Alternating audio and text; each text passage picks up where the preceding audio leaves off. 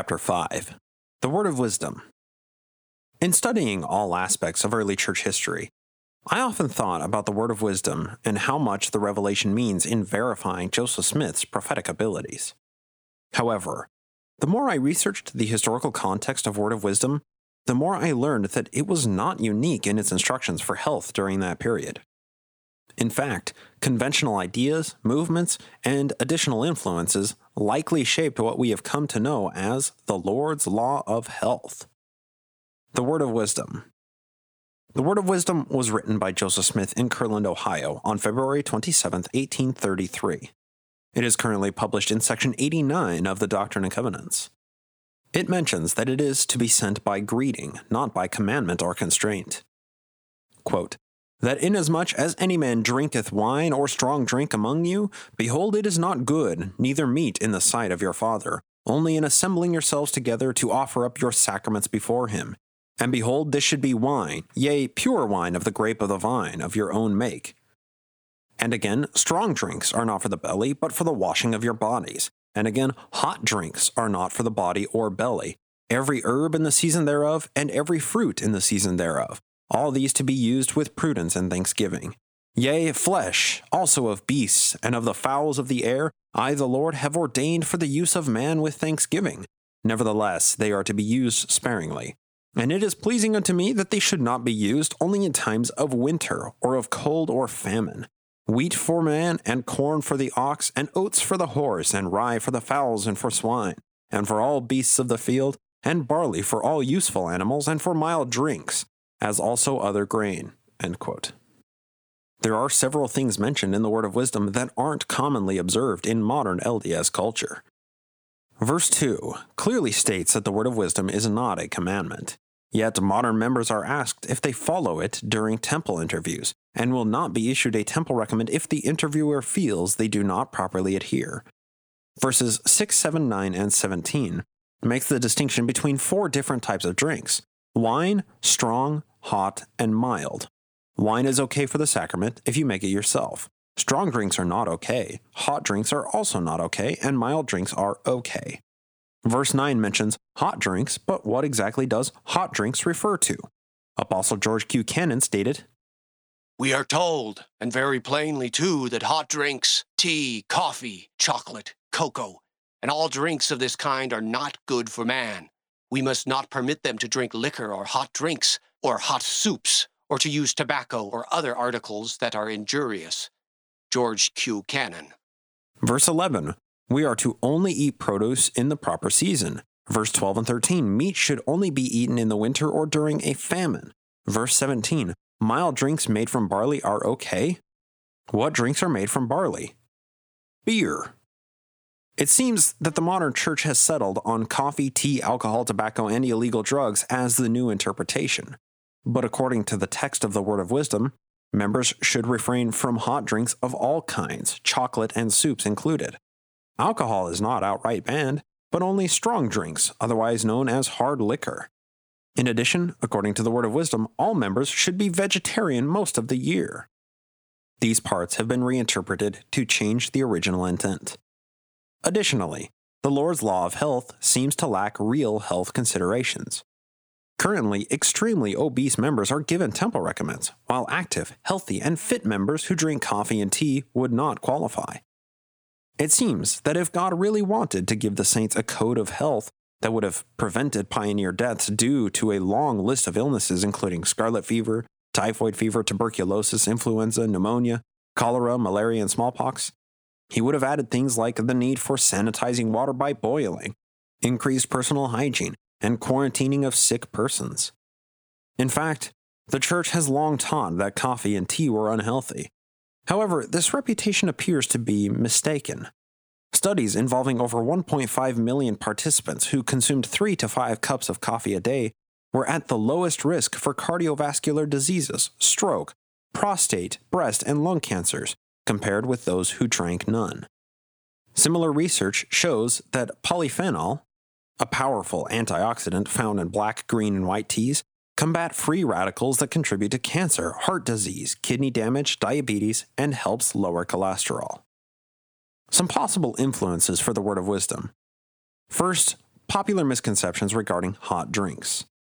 One common misconception in this area said that hot liquids were not good for the body. A popular book titled Wholesome Advice Against the Abuse of Hot Liquors particularly targeted tea, coffee, and hot chocolate, labeling them as unhealthy. This book argued that an excess consumption of hot drinks caused the blood and insides to heat up, and that, quote, excess of heat is the most common cause of sickness and death, end quote. Medical science at that time was so basic that the evidence presented in the book was based largely upon crude anatomical knowledge and references to classical Greek and Roman texts. A few decades later, John Wesley, the founder of Methodism, was arguing for complete abstinence from tea on the grounds that it gave rise to, quote, numberless disorders, particularly those of a nervous kind, end quote. He placed emphasis on the religious importance of self-denial. Interestingly, Joseph Smith became very familiar with Methodist teachings when, in June 1828, he became a member of Minister Nathaniel Lewis's Harmony, Pennsylvania congregation. It is important to note that Joseph became a member after the first vision, where he was told that all religions were incorrect. Second possible influence, the temperance movement. Alcohol had been socially acceptable during the colonial era, but a social shift in the early 19th century initiated the belief that drinking was no longer acceptable. The temperance movement was an organized effort to encourage moderation in the consumption of alcohol or press for complete abstinence. The American Temperance Society formed in 1826, and it benefited from a renewed interest in religion and morality in America. The movement began to grow exponentially. Within 12 years, it claimed more than 8,000 local groups and over 1.5 million members.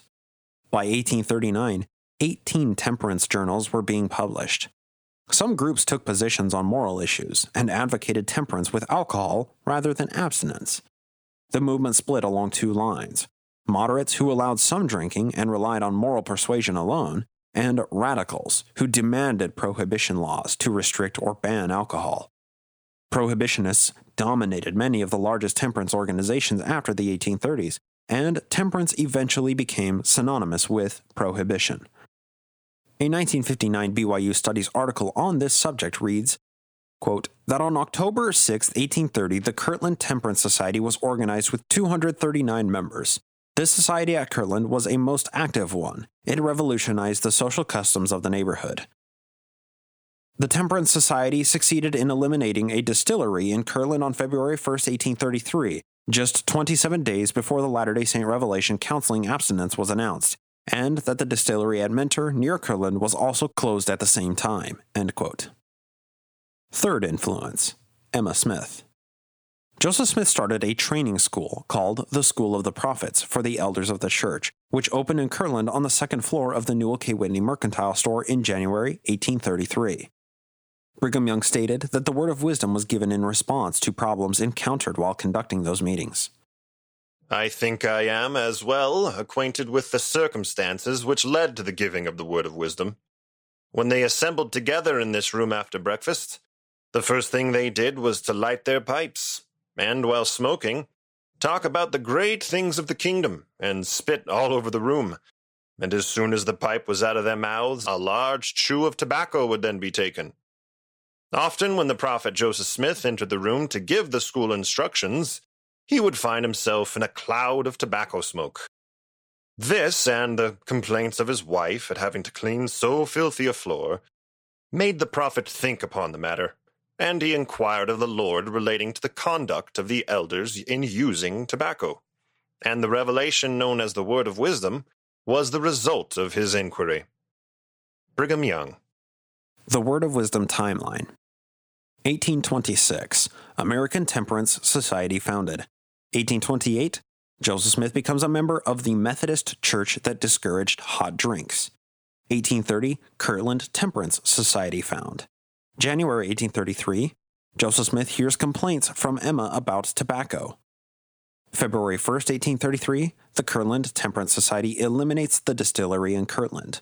February 27, 1833, Joseph writes the Word of Wisdom, limiting hot drinks, tobacco, and strong drinks. Even after all that, the history of the church records that Joseph taught the Word of Wisdom but did not practice it. If the Lord really gave this revelation to Joseph, one would think he would at least follow it himself. We then partook of some refreshments, and our hearts were made glad with the fruit of the vine. This is according to the pattern set by our Savior himself, and we feel disposed to patronize all the institutions of heaven. Called at the office and drank a glass of wine with Sister Janetta Richards, made by her mother in England, and reviewed a portion of the conference minutes.